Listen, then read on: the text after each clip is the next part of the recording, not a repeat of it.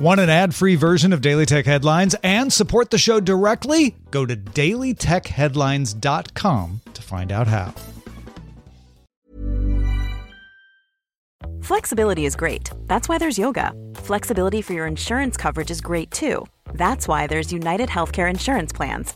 Underwritten by Golden Rule Insurance Company, United Healthcare Insurance Plans offer flexible, budget-friendly coverage for medical, vision, dental, and more. One of these plans may be right for you if you're, say, between jobs, coming off your parents' plan, turning a side hustle into a full hustle, or even missed open enrollment. Want more flexibility? Find out more about United Healthcare Insurance Plans at uh1.com. Are you ready to enhance your future in tech? Then it's time to make your move to the UK, the nation that has more tech unicorns than France, Germany, and Sweden combined. The nation that was third in the world to have a $1 trillion tech sector valuation. The nation where great talent comes together. Visit gov.uk/great talent to see how you can work, live, and move to the UK.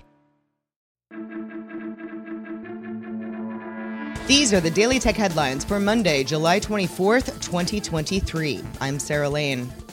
Twitter owner Elon Musk announced that Twitter would be rebranding to X over the weekend, and he made good on that promise, sort of. The company has removed the iconic bird logo and replaced it with X as the official logo at twitter.com, but your mileage may vary based on your browser and whatever apps you're using. Musk also called it an interim logo, so if you don't like it, there might be another one. X.com, which Musk has owned since the early PayPal days, now redirects to twitter.com. Spotify is hiking up some prices. In the US, Spotify premium subscriptions will now cost $11 per month, up from $10, which has been since 2011. Spotify Duo will increase from $13 to $15, Family will increase from $16 to $17, and student subs will increase from $5 to $6. Existing subscribers get a 1-month grace period before the new pricing takes effect. In the UK, everything gets a £1 increase, except the student plan, which stays the same. In France, an individual plan goes up €1 to €11, Duo goes up €2 to €15, the family plan now costs €18, and a student plan is €6. Samsung's Unpacked launch event takes place this Wednesday, the 26th, with expected emphasis on 2 new foldables, the Galaxy Z Fold 5 and the Galaxy Z Flip 5, which are both said to include a Snapdragon 8 Gen 2 chip. The Flip 5 will reportedly have a new and bigger cover display than the Flip 3 or 4, and is also expected to open support for a full keyboard, more widgets, and possibly even full app support as well. Other expected new hardware includes the Tab S9, S9 Plus, and S9 Ultra, and Samsung's new Galaxy Watch 6 and Galaxy Watch 6 Classic. OpenAI CEO Sam Altman's cryptocurrency project, the WorldCoin Foundation, is rolling out its services globally, unless you're in the US.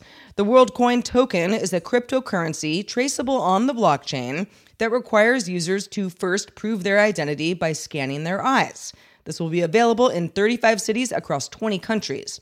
Altman said to the Financial Times, quote, "I'd say there's 95% of the world's population not in the US. The US does not make or break a project like this."